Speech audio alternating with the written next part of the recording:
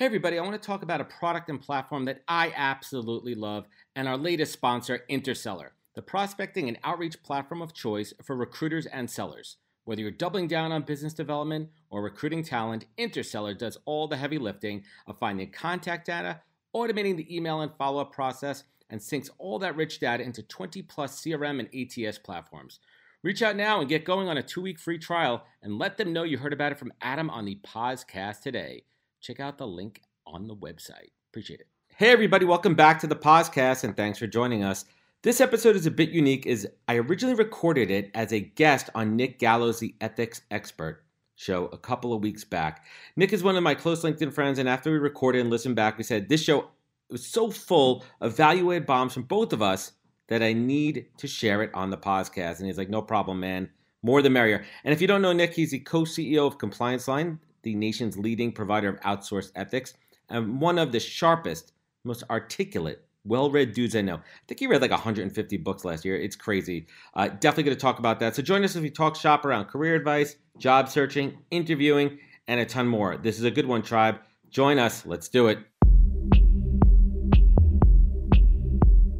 Welcome to the podcast, where we introduce you to incredible humans who share their journeys with the mission to inspire you to harness your own inner tenacity to drive your life and career forward.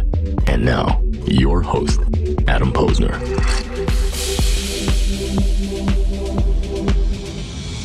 Hello, everybody. Welcome to the Ethics Experts. If it's your first time joining us, welcome. And if you're a returning subscriber, welcome. Hope you're having an amazing day. You see what happens when you subscribe to the Ethics Experts? You get a bonus greeting on every episode. So hit that subscribe button. I am here with the man, Adam Posner.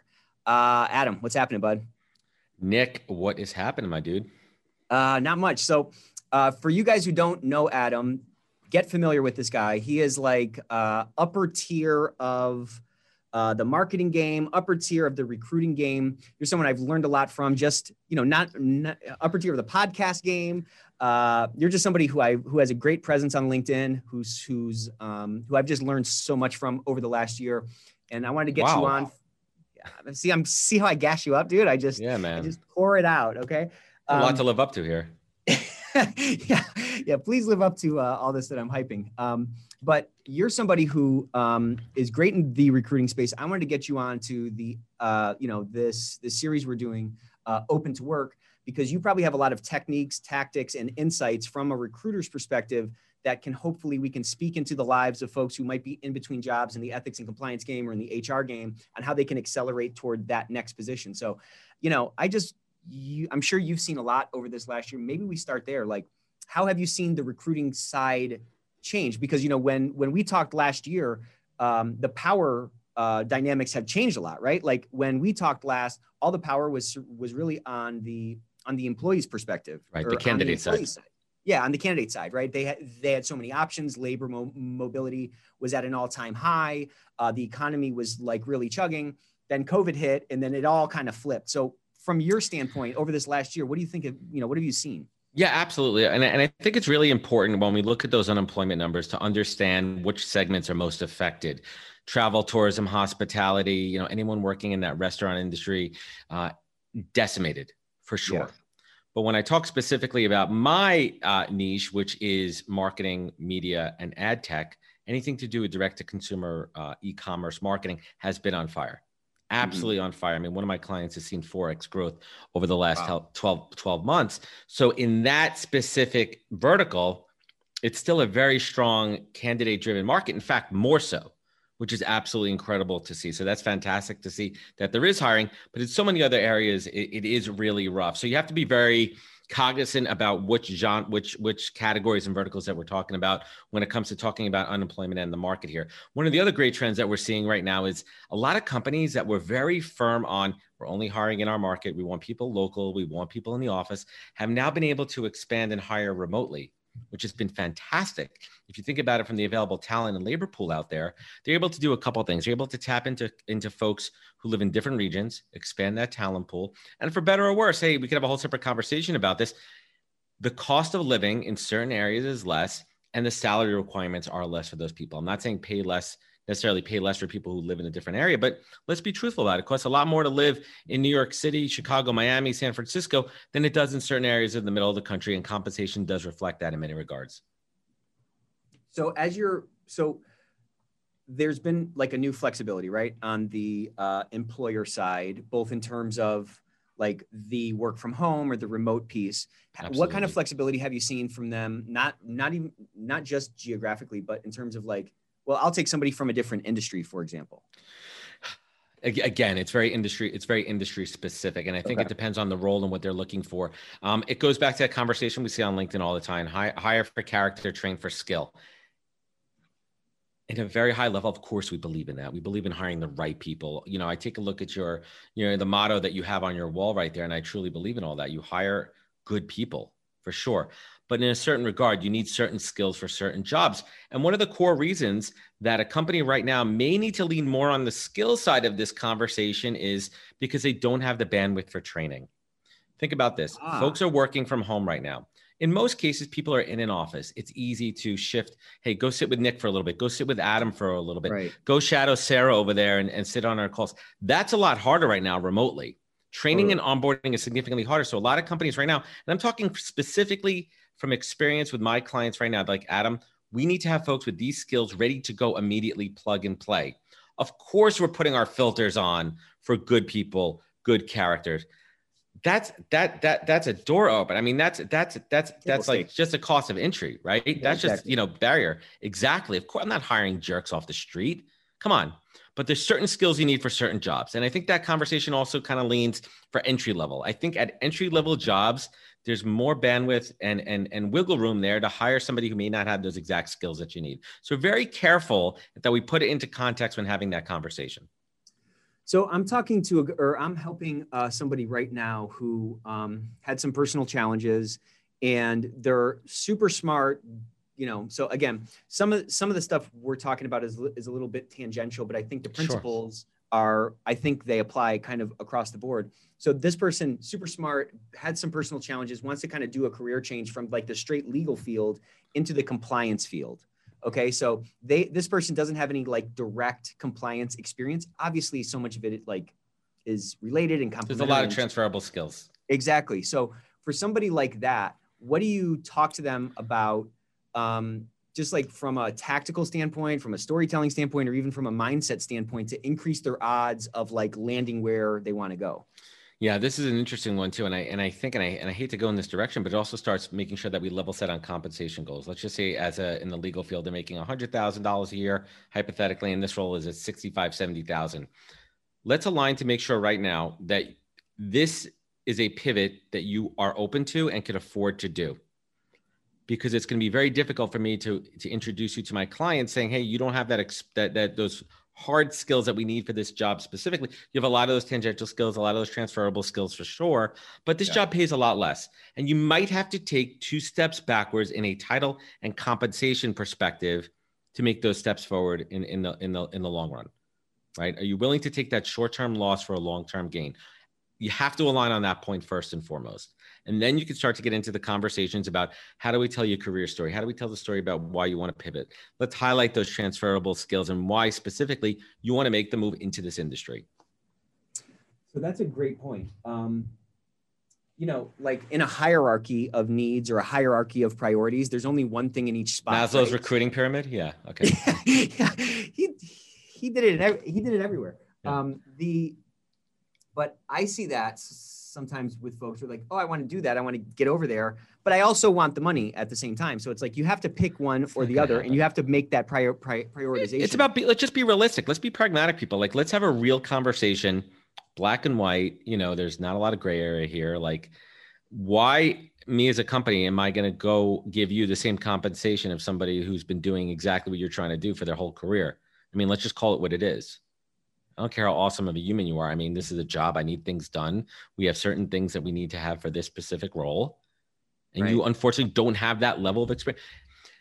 There's another key word that's really important here. And I think this comes down to storytelling and making sure that comes clear is aptitude, right? I have the ability to learn quickly. I have the ability to pick up these skills quickly, and giving examples of how you do that. I could talk smack all day long. Hey, Nick, I pick things up super quickly. I could learn on the fly. I'm real quick at that. Okay, give me an example of that.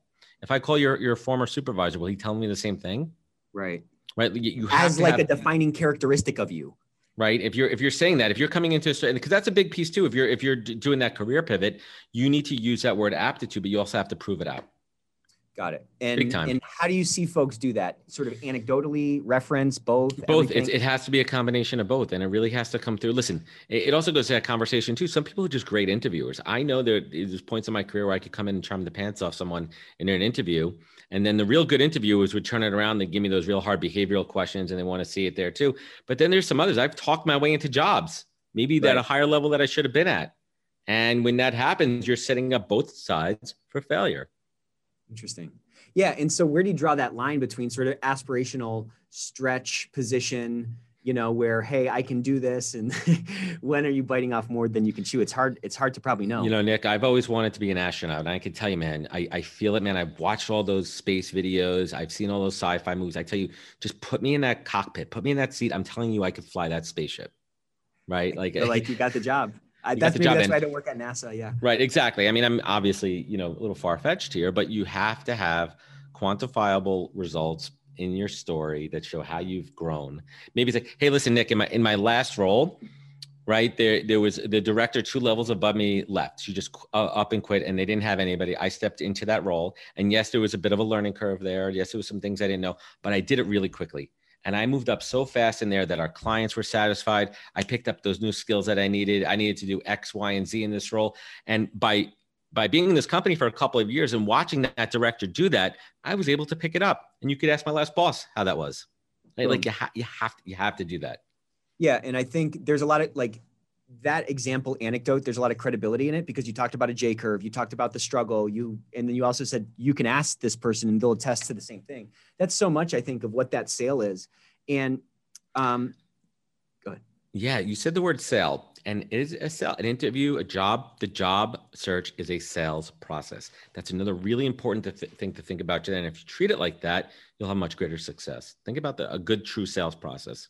Yeah. And so in a lot of the space that you're in, I think people get that maybe at a deeper DNA level or something, right? Like if you're in marketing, sales and marketing, yeah, it's a function.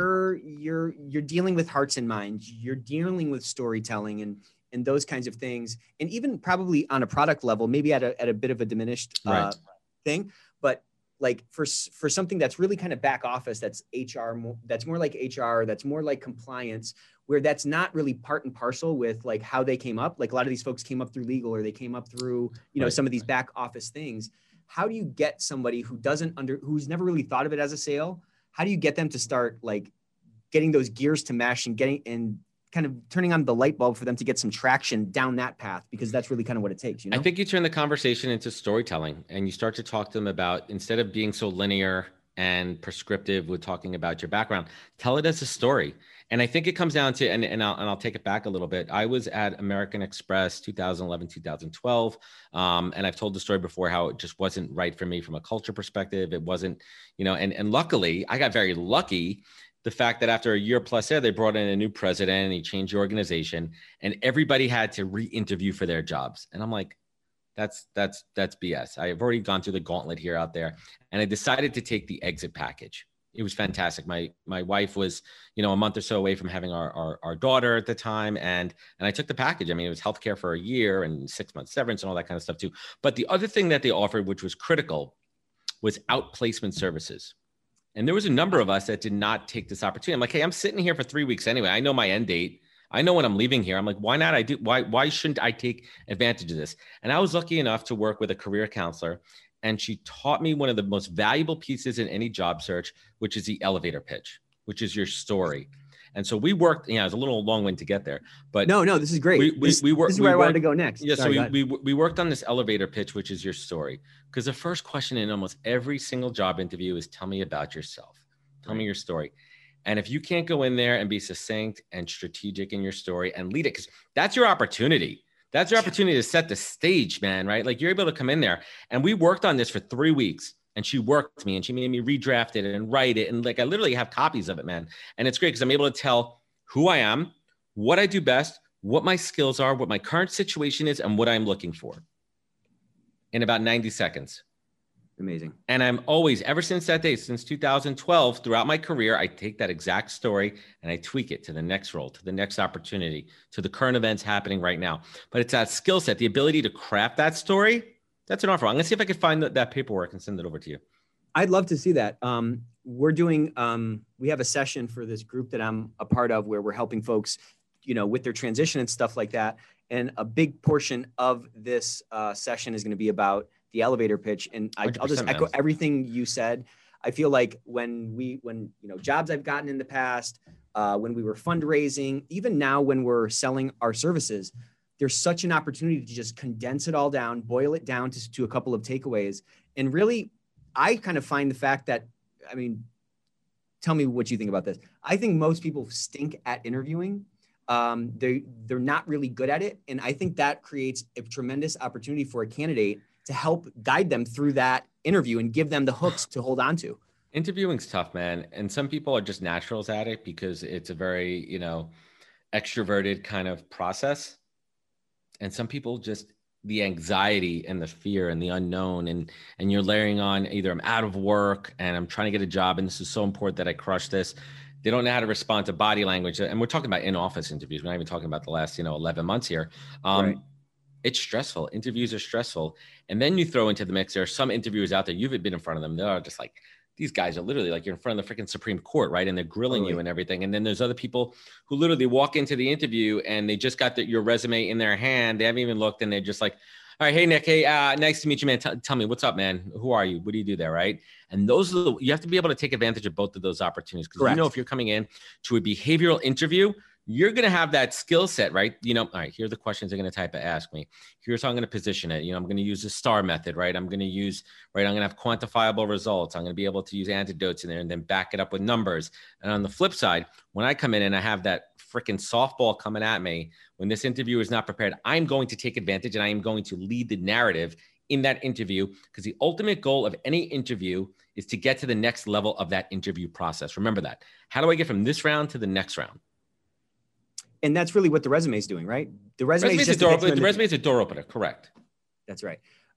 Where do you see people put that emphasis? So, you're obviously great at this. I think, obviously spot on, right? We're playing a lily pad game. We're hopping to the next opportunity. And you just have to kind of get through that next one.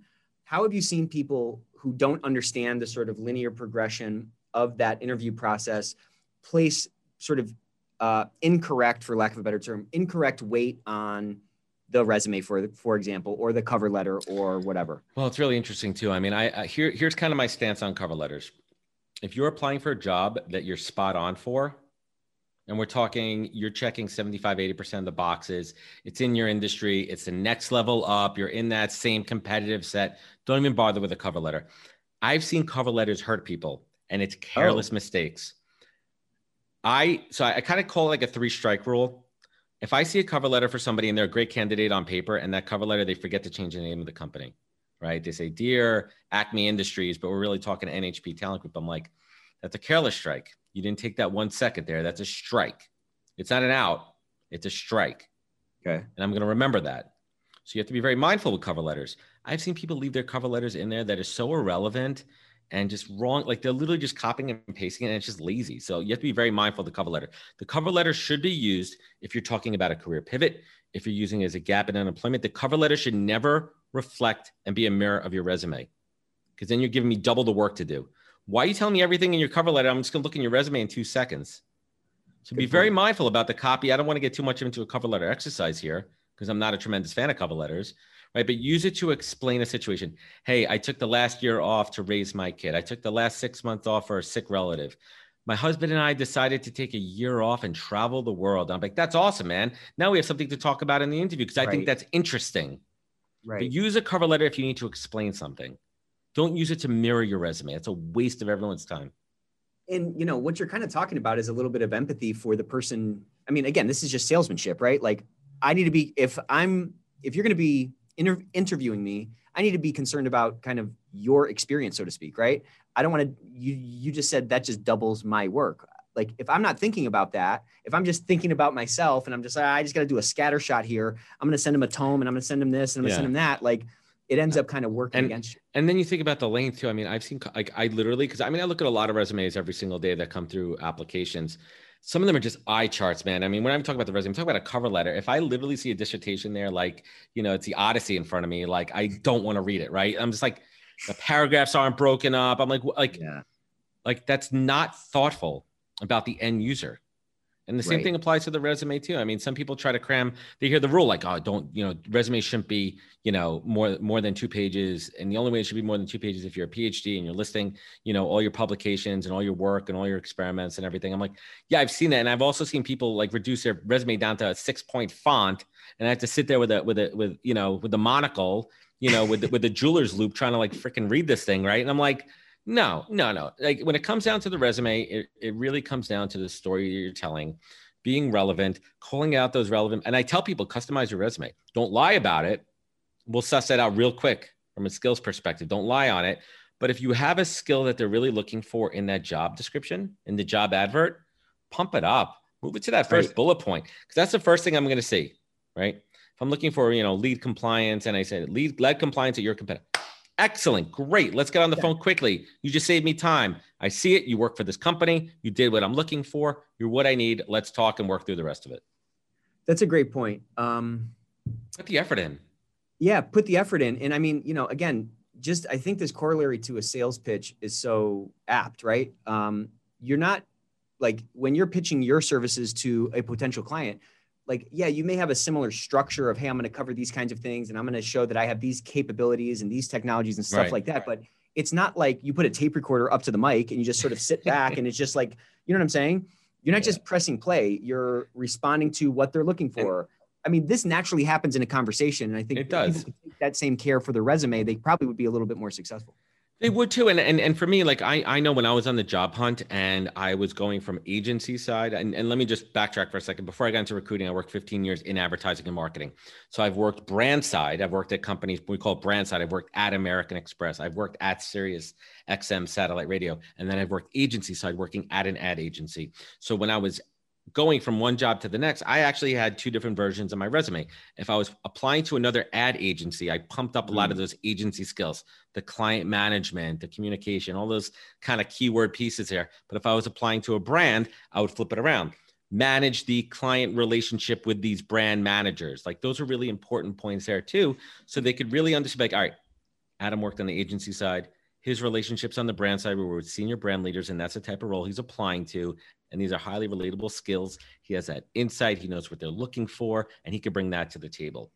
I mean, it's just kind of making it easy. Common sense. Yeah, it is kind of common sense. People lazy though, Nick. What's that? I think people are lazy, like straight up. I think that I think it's a combination of not being mindful about it and why conversations like this are important to bring it to the forefront. And then I think, you know, in the advent of the easy apply button, and I blame Staples for this, right? Didn't they start that easy button? I blame LinkedIn, right? With the easy apply button, where it's turned into a spray and pray. And I think that's, you know, I could go off on a tangent here about how that's flooded the applicant process. I mean, I can't even tell you, man, like we'll put up a role with one of my clients, project manager. Now, project manager is a super generic job title.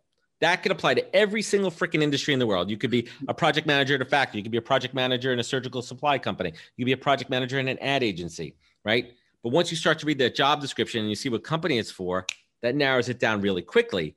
Yeah. You'd be shocked, man. Let's just say I put out a job ad on LinkedIn for an easy apply with an easy apply button, flooded. Unreal. Flooded. So it's how do you deal with that? How do you deal with that? Like lots of drinking, man. No. Yeah, a lot of booze. Yeah. Day drinking. One thing we've started to do is we have the whole description and then we have some directions on the bottom that are off LinkedIn or off Indeed, wherever it's posted. Like they have to go and fill something out over here or do a test or something over there. And then we're only looking at people who actually follow those directions to kind of weed out that. Well, that's smart, right? I don't even know if it works though. Yeah. Right. I mean, there's knockout questions too. Like a lot of the things that we put on a resume, for example, if we can't support sponsorship, if it's a geo-specific job there too. And the geo-specific is kind of weird though, because you might have someone, let's just say it's a New York role and they live on the West Coast. That's when you do in the cover letter, hey, I live out in LA. My family's in New York. I'm looking to move to New York. Great. That's a great thing to add in a cover letter. I get it. I'm not going to disqualify you right away. Like that's an important thing to put in a cover letter. You know what I'm saying? But the application process, and I urge people, really read the job descriptions. Don't be lazy about it. Because a lot of people put blame. Listen, the recruitment process is broken, but I think both sides need to take responsibility for it. And I think that job seekers applying to roles that they're 100% irrelevant for is a big problem. Hey, Tribe, real quick shout out. I'm really excited to share with you a podcast I recently discovered called The Art of Excellence. The host, Glenn Zweig, does these really engaging deep dive interviews with people who have achieved extraordinary success across all walks of life. He's interviewed business leaders like John Mackey, the founder of Whole Foods, and has also interviewed well-known thought leaders like Neil deGrasse Tyson and Deepak Chopra. He's interviewed Scott Kelly, the astronaut, another guy who's a top Hollywood stuntman, and so much more. And Glenn has an insatiable curiosity and does a great job of bringing these people to life. You can find it at theartofexcellence.com or wherever you listen to podcasts. Check it out. Thanks. I talk openly about it. There's this subreddit called Recruiting Hell. Have you ever seen this? I have, and it's one of those things like Glassdoor. I just don't put too much time or effort into it. Yeah, I'm sure it's just a bitch fest, right? That's exactly what it is. It's just people complaining, and I can kind of appreciate both sides because I've been looking for jobs in the past, and now we're growing, we're hiring people, and a lot of the complaining is just like, well, what do you expect? What do you expect from these people? I apply, no one gets back to me, right? We're flooded, man. And then also companies are going, I don't mean to cut you off, but like companies' resources in this day and age, they're cutting back, they're furloughing, and a typical recruiter's workload could have been 7 to 8 active roles, and now they have 12 to 13 because, right? What do you expect when you're applying for jobs that you have no business applying for? Yeah, but it's weird though too, right? It's a weird thing too, because like, let's take a few steps back on that. Okay. It's almost like I can't discount an aspirational job seeker, right? I know I'm a salty, cynical New Yorker recruiter here, but let's take a step back. We've all been in those positions too, where there's aspirational jobs. And I understand sometimes when people just want to take a moonshot, like they want to take that moonshot, and I can't always fault them for that until I'm the one on the other side reviewing applications. I'm like, it's like me applying for being an astronaut, delete in 2 seconds. Right. Where people really, and people say this all the time. I have to be careful how I say this. Nick, I could scan a resume in 5 to 8 seconds. My eye is trained to be able to scan for certain things in that resume and say, hey, this is somebody I either want to continue reading a little bit deeper and put that minute or two in, or immediately, like an immediate hit that reject button. As you describe that, man, like, how you were saying, hey, the resume is just going to get you in the door. That interview is just going to get you to the next one. There is a bunch of micro sales that are happening just on the resume. That's what you just described. Am I going to pay attention? Should I pay attention to this, and should I dive deeper? We got to get that right off the bat. What kind of things are like, do you automatically just go crap, garbage? It's so aside crazy, from like typos. I hate this. Well, typos are there's no excuse for. I've missed typos in resumes that I'm reviewing, and a hiring manager will call me on that. They're like, how'd you send me this resume? There's typos in it. I'm like, uh-oh. My bad. My bad, right? Like, oops. Even dash sizes. Are you doing M dashes everywhere? Are you doing N dashes? Consistency, right? And if it's an attention to detail role and your M dashes versus, other like it's just, not right. That's attention to detail. And certain hiring managers will pick up on that. But you have to start with the optics of a resume. I always tell people, clean, clear, concise. Is it something treated as almost an ad? Is it something aesthetically that I want to look at? I don't need you to wow me with floral designs and graphs. I don't want to see your picture in it because we could have a whole separate conversation about bias there too. Because I'd love to hear about that. That's great. Right? Like, there's a big debate about that. Yeah. Don't ever put your photograph in there. If I want to look you up on LinkedIn, I will. But you could do yourself a lot of harm there too. Right? Because you have no idea what the person on the other end is going to. We all have biases. I don't care who you are. I'm not just saying this in a racist way, whatever. We all have subconscious biases. We're human. Right. We're brought up in different ways. We all have things subtle or not so subtle. But if you're a job seeker, you want to take that out of the equation as quickly as possible. I mean, we're even talking biases of a foreign sounding name, right? I mean, some companies completely autonomize a resume and they'll take out names and they'll just have a job number, a candidate number. I've seen a lot of companies do that successfully, right? They blind it out. Yeah, they do. In the software too, that you could layer on top of your ATS that does that too. There are companies out there that does that to remove a lot of that subconscious bias, but you have to do everything in your power to make your resume clean, clear, and concise. Now, if you're a graphic designer, if you're in product marketing or management, right, and there might be a little bit of like kind of that graphic edge to it, a tad, a touch, a little bit of flair here and there, but readability is key. Clean, clear, concise.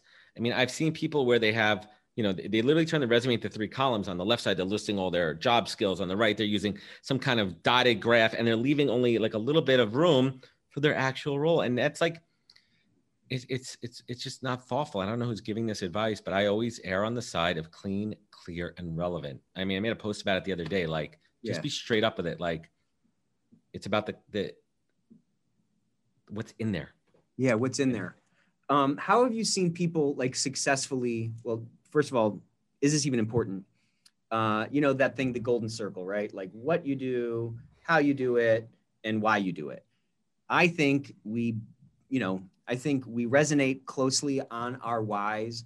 How have you seen people successfully incorporate that why or incorporate some of their heart and their differentiation to help kind of augment that just sort of straight skill set? You know what I mean? Yeah, no, it's a great one too. And I see that too in the cover letter sometimes, right? If it's a creative cover letter, if you make me laugh in a cover letter, I already like you.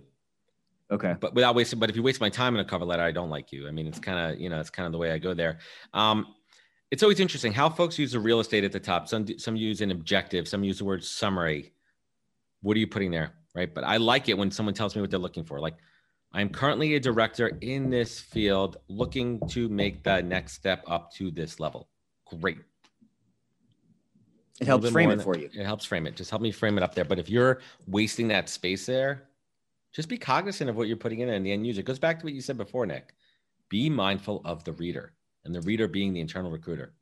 Yeah. And you were kind of talking about kind of the thoughtfulness. And as I'm picturing, one of these resumes I looked at recently that looked like freaking, you kind of described it, 6-point font, freaking everything. It's an eye chart. It's just an eye chart, right? Like you're the eye doctor and you have to like cover one eye, right? Like, what does that say on row 18? You're like, right? You're like, I'm not even going to read this. But then also it kind of speaks to sort of a lack of thoughtfulness. Like, part of being a good writer, for example, is knowing what not to write about. And part of being a good filmmaker is knowing what you can cut out, it's right? The blank spaces, my friend. It's the white spaces that make a huge difference. Exactly. Right. Those pauses. It's the pause. Yeah. Perfect. So it just ends up, when people want to have this sort of completeness and say, well, I just got to have it all on there and, just so that they all know it. I think it does 2 things. It, first of all, shows like maybe a lack of thoughtfulness on the one hand. You don't know what matters. And then on the other hand, there's also no like mystery left. There's no cachet left, or there's no there's no mystique left. Like at some level, you want to have something to talk about in the conversation. And that's why, I think sometimes when you put something, like you said in the cover letter, we just traveled, or I love skiing, or whatever, it gives you something to talk about and to humanize. But where do you see people go wrong with that? Being too open. Oh, I mean, I rarely see that. It's either you're not being mindful and editing out for the previous company that you just applied to, that you're putting something irrelevant, that you're putting something that I could read in your resume, if you're just mirroring that resume, or maybe oversharing. Got it. I have 32 cats at home. Yeah, you're like, ooh, your house smells crazy like cat lady, right? Yeah, we don't need that. You're going to come and smell like cat all day. Yeah, I'm allergic, right? Just be mindful, right? Like there's a delicate balance, especially in this world of oversharing. Totally. And everyone preaching to be more open, be more, to an extent, right? There's some things you should, keep quiet about. So let me ask you this. So I'm getting super tactical here. So yeah, go for it. Rubber meets the road here. Like do you like a resume that's more like, I had this position and these are my skills, and I had this position, and I had these are my skills? Or, I mean, I've seen some other ones that are like, hey, these are the things that I'm good at, and these are the things my experiences, and it's sort of more of a block of sort of experience, and then sort of just a list of experience of like jobs. You know what I'm saying? All right, so it's interesting too. I on a personal note, I like when someone kind of takes that story approach, and I've seen it even visually with a timeline, which I don't really love. And I could kind of see from a linear perspective there too, versus kind of the vertical. Well, okay. The horizontal versus the vertical. Yeah. It's an interesting one. I think when I'm in the zone and I'm reviewing resumes and I know what I'm looking for, my eyes kind of trained to just keep scanning through them and seeing a progression and seeing it in a way that my eyes kind of trained for it. So when I see something that stands out, and yes, if you're relevant and now you're causing me to stand out for a second, it's going to cause me to disrupt my viewing pattern. If you think of it a little bit like that, but it has to be relevant. If it's not, if it's garbage, I'm going to get pissed, right? Yeah. But it's interesting that the storytelling resume, and I don't know, I could go either way on that. It just kind of depends on the role, the day, and the candidate, and what that resume looks like. Yeah. And if you're telling me the cat in the hat story, if you're telling me if you're using a haiku or a limerick or something, I'm like, this person's crazy. You're being overly creative for the sake of it. And this is a compliance role. This isn't a creative writer at an ad agency. Right. Something else to think about. That's a great point. Yeah. You got to kind of go for the job you want. And then what's interesting about compliance is that it's kind of like this circulatory system for an organization. So, compliance and HR exists in manufacturing companies and in, technology companies and so forth. Right. How have you seen people in these types of roles that kind of exist irrespective of like industry type? Right. Like a controller, right? Like a controller could come and sit in a different company, right? Kind of that back of house. Yeah. How do you see them sort of, how important is it to sort of cater to the stereotypes of the industry, or is it not important at all? Well, I mean, it's really job specific there too, because if I'm a controller coming from a manufacturing company coming over to an ad agency, there's different nuances to that role. Okay. And those are the parts that you have to call out. But you could also call out the similarities. Like, listen, in manufacturing, we have vendors, and in ad agency, you have vendors. So it's a similar transaction. So I understand the transaction part of it too. So you have to make it relatable. So I want to circle back real quick to the elevator pitch, because I think it is literally perhaps the most powerful sort of concentrated tool to frame out a conversation, to frame out who you are. You can incorporate your why into that and so forth. When you were going through that what is it called? Out services or whatever? Outplacement. Outplacement services. Like, you had a bunch of iterations with that coach on building that, that pitch. And I'm sure your final product, which is obviously a work in process, probably different. It's a live doc. It's a live document. Yeah. It's a live document. Great. Yeah. So to speak. Put. How did you what light bulbs went on in that process where you're like, okay, I get what this is supposed to be? Because it was very simple. How does a written word translate when you're standing in front of a mirror or reading it to somebody else? And that's a hard skill for people, because I write, just because of the way I'm wired, I write the way I speak, and some people do it the opposite. So it kind of came naturally for me when I was putting my thoughts on paper, how I'd be saying it to somebody else. I'm born and raised New Yorker, spent 15 years working in marketing and advertising. 7 years ago, I had a career epiphany. Like I say it the way I write it the way it is, but a lot of people can't do that. So that's why that coach is important, to help you reframe it and have that down there too. And then there's also choice of action words. The words are very specific. Pivot. Left, like, did I leave the company? Did I get fired? How do you explain being fired? How do you explain being let go? Right? How do you be truthful to these things? How do you not glaze over certain important pieces there too? It's a lot of touch. It is a lot of touch. And again, we're talking about human nature, and we're talking about influence and persuasion, and that's really what it takes. Sales. It's sales, man. We're just talking about this. I'm pitching. It's a sales pitch. I'm coming in. I'm trying to sell myself to you, man. Yeah. And to be successful in that is inherently you need an others focus. You know what I'm saying? Like, I have to be talking to you about what I think you're going to care about, not necessarily what I care about or what my mom cares about. You know what I'm saying? Right. Like, I know, and that's the other piece too that I was taught. You have to be able to adapt that elevator pitch to be specific for that listener, that job, that company. What's those key words for them? Like if I know this company is super high on like philanthropy or something, that's something I want to kind of weave in there, right? I want to drop a buzzword in there. You kind of want to make those kind of flags, but be truthful, right? Like, I'm not going to talk about being philanthropic when I haven't contributed a dime to anyone in my life, right? Like you need to be truthful about it. How have you seen people's mindsets when they've been let go or downsized or whatever really end up being like an anchor around their neck? That's my life story. And that's something I've had to, my career story, not my life story. It's something I've had to live with. I've been in my early part of my career, there was a period of 10 years where I was either let go, fired, or downsized 4 roles in a row. Oh, wow. And I carried that weight around with me a long time, and not just emotionally and almost like a defeatist syndrome, but I've also had to be able to articulate and explain that with every role I was going into. And there were definitely parts, I'll be honest, man, there was definitely parts probably where I bullshitted a little bit, Or maybe I kind of, change the optics on it too. But I was also taught about optics. Optics are important because you don't want to be untruthful, but you also want to be able to spin a story in your direction there too. Good point. Tell me a little bit more about that. I'm not going to tell somebody to say, if you got fired, it's let go. What happened there? Listen, it wasn't the right fit. And that's the truth, right? I mean, listen, unless you're getting kicked out of a company for doing something illegal or something, listen, the majority of people have gotten let go in their life, in their career. Let's just call it what it is. It happens in life, right? I mean, I've lost my job because we lost accounts and 30 people in the agency have gotten let go. I've lost my job because of performance. I talk about it all the time. I lost my job at Vayner because I didn't do what they hired me to do. And therefore they made the decision to let me go. There's been other parts too when companies have decreased size, right? There's been attrition. There's been other, there's times when I left jobs. You just have to be able to articulate it and put the right spin on it without glazing too much over it. And you also have to be mindful of a pattern. That's something else that I had to struggle with a bit too. When somebody who's actually pretty astute and looking, all right, so you were here for 6 months and you jumped to this for 9 months. You were there for a year and a half, 2 years here. I'm noticing a pattern here. You really haven't spent a lot of time at each one of these roles. What happened? Right. And that was something I had to struggle with too. And that was a big reason too why I decided to pivot and follow my passion. Yeah. And I think, you need to always be ready with an answer at some level.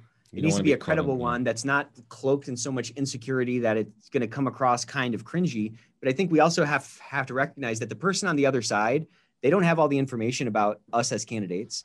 They're trying to sort through it and trying to see, like, does this matter? Do I need to pay attention to this?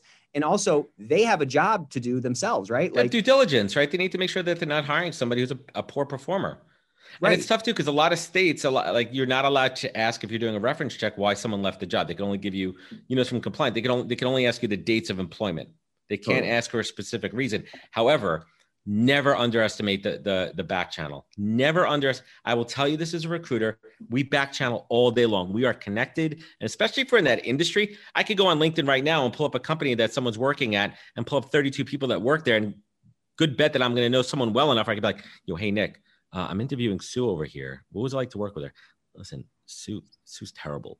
Red flag, stay away from her. I'm like, Sue's awesome. She's great. I would hire her in a second right now. Boom. Right. And I'll tell you something truthful. If I get one of those red flags, I am always going to go for a second and third opinion, because I really truly believe that you also have to, and this is kind of the cynical New Yorker. I mean, some people have it out for people. Sometimes it's personal conflicts at company, right? Maybe you rub somebody the wrong way in a meeting once and you have it out for them. You have to, it's human nature, man. That's the biggest thing with talent and recruiting, that this is not a mathematical equation. It is human touch, human feel, intuition. Yeah. Right? Like there's a lot of these pieces an opportunity. That make it such an interesting, it's an opportunity as well too. If you know what you're getting into, if you know the game and you know the rules, how do you manipulate it? Yeah. Yeah. And I think for analytical folks who maybe, again, just a lot of the folks in the industry that I'm in, this is a broad brushstroke, but it's very analytical and factual, objective and stuff like that. But there's such a human element to it. And just understanding it and being able to take advantage of it, I think is a phenomenal skill. What parting advice would you have for somebody who is kind of beating their head against the wall? They've been out of work for 6 months. They are, maybe losing a little bit of steam on their outreach.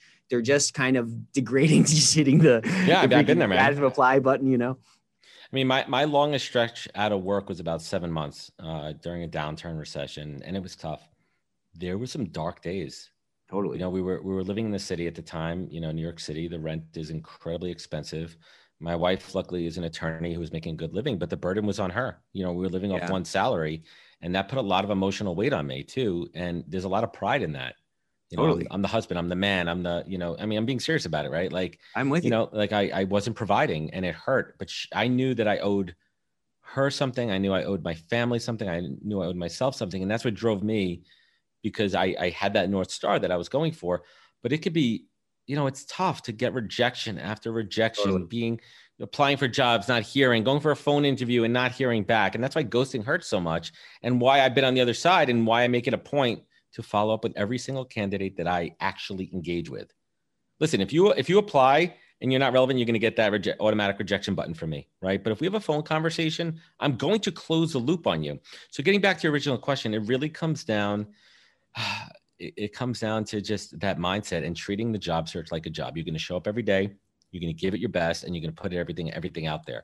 What's also important, though, when you're in this job search is that you do take that mental time for yourself, right? You have an opportunity in between jobs. I mean, let's just call it 80% of that free time I'm going to be job searching, but 20% of the time, maybe I'll do something that I couldn't normally do when I was working. Maybe I'll spend more time at the gym. Maybe I'll pick up that hobby. Maybe I'll go, read more. Maybe I'll do something with that, because that'll kind of help you focus and be a little bit of a reward, that little bit of a carrot at the end of the stick. So you have to trick your mind sometimes. Some of these like kind of mind tricks, they work, man. I know one of the things that I did, at the time I was living in the city too, I would do a lot of walks in Central Park. I really enjoy going out there with my camera and getting back to photography, something that I love to do.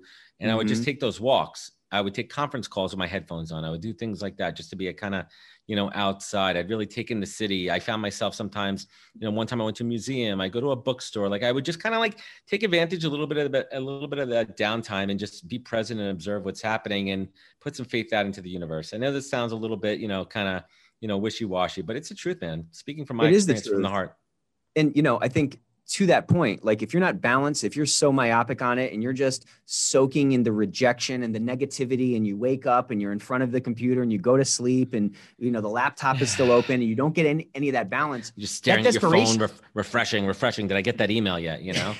I mean, that desperation reeks, and the desperation comes through a Zoom meeting, by the way. You know what I'm saying? Oh, it does. It does. And it's interesting. I kind of, I balance that out too with candidates. I don't always I take most first screens over the phone too, because I want to give someone a little bit of that like wiggle room to not have to be intimidated. But I let them know, hey, the next call with the hiring manager is going to be a video call, right? And I think it takes a lot of that, out of there.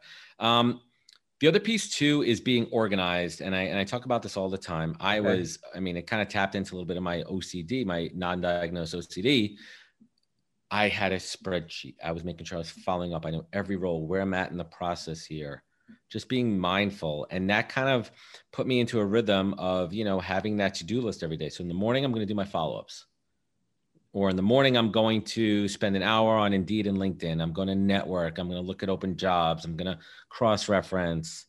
I'm going to do my follow-ups. I'm going to take a look at my cover letter. All these things, you just treat it like a job. Yeah, you treat it so I love that thing that you just said. And as you're talking about this spreadsheet, I'm just kind of visualizing, like you treated that like a job. You treated finding a job like that was your job. And, I'm kind of picturing this thing like there's 1,000 ways up a mountain. And if we're talking about a job hunt in the context of the human element and the fact that, I just have to sell you on it, there's 1,000 different ways that I can convey who I am. So just in being consistent on your follow-up, not being obnoxious about it, but those are other touch points of interaction that can convey information about yourself. You know what I mean? Here's 3 rules. I call it Posner's 3 Ps that I apply to everything in sales and follow-up, everything that I did on the job search, everything I do now: patient, polite, persistence. Patience, polite, persistence. I mean, I literally had a job seeker last week. Well, a couple of weeks ago. She applied. We had a phone call. I told her I was going to review it with the hiring manager. She followed up with me every single day, to the point where I'm like, you need to chill. Like, I'm telling you, the team is in the middle of something. You have an interesting background. We're going to look at it. Like, chill. On the flip side of it, you also have to know that this person might be out of work. They could be having financial demands at home too. But there's a balance there. You have to understand. I think 48 hours is a good kind of rule of thumb, so to speak, for a follow-up. I can't get mad at somebody if I haven't gotten back to them in 48 hours. Check in with me in 48 hours. I think that's fair. Yeah. So you would like, she wasn't messing up on persistence there. It was kind of a polite violation. Yeah. Patience. Oh, it was a patience violation. Okay. Right. She was very polite about it. Every one of her emails were polite. It was just the frequency of them. And then it kind of got to me too. I'm like, all right, chill, chill, chill out. Yeah. And I think it's just human to fill in any gaps of a story that you don't know. Like, it's just kind of natural to fill it in with negatives. So it's like, what are you, a psychopath? Like, stop emailing me. I told you yesterday, I'll get back to you at the end of the week or whatever. you can convey negative stuff as well. And I think one of the things that I do as a recruiter too, knowing that, is I'm always managing expectations, and I'm very clear. Like if it's a Monday, I'll say, hey, listen, I'm going to be straight up with you. We're not going to know anything till later this week. Right. Like, and then I mean, I'm very good at following up and everything there too. Yeah. Well, listen, man, this was way better than I was hoping. So I love the takeaways. Under promise, over deliver. See, look at you. You just do it on every front, don't you? Yes. But yeah, everyone, how can people find you? How can people watching this who might want to utilize you and your services, which I would highly recommend? How can they get at you? Yeah, absolutely. You could find me on LinkedIn, Adam J. Posner. You could find the business side at nhptalentgroup.com. And if anybody wants to check out the podcast, it's real simple, thepodcast.com. Yeah. And please, subscribe to that, dude. You have had so many phenomenal guests. If the ethics experts could somehow one day ascend to the status of the podcast, I will pat myself on the back and be a success. Stop it, man. You're awesome, and you have a great show here. And it's something to actually talk about too. It's niche. I love these niche podcasts. They're great. You and I are not going to be the next Joe Rogan, but we're speaking to a specific audience with actionable value add content. And as long as we know that, as long as we're not going for the zillions of downloads and followers, that's fine, because we're adding value along the way. That's all I just want to help, man. I just want to help. So appreciate you, man. This is a lot of fun, bro. Have a good day. You too. Wisdom is forever, but for us, it's time to go. Thank you for joining us. Luckily, we'll be back with our next episode soon, jam-packed with more incredible humans. Thank you for listening, subscribing, and sharing. To join the conversation, search The Poscast on LinkedIn. And to catch up on past episodes and more info, please visit www.thepodcast.com.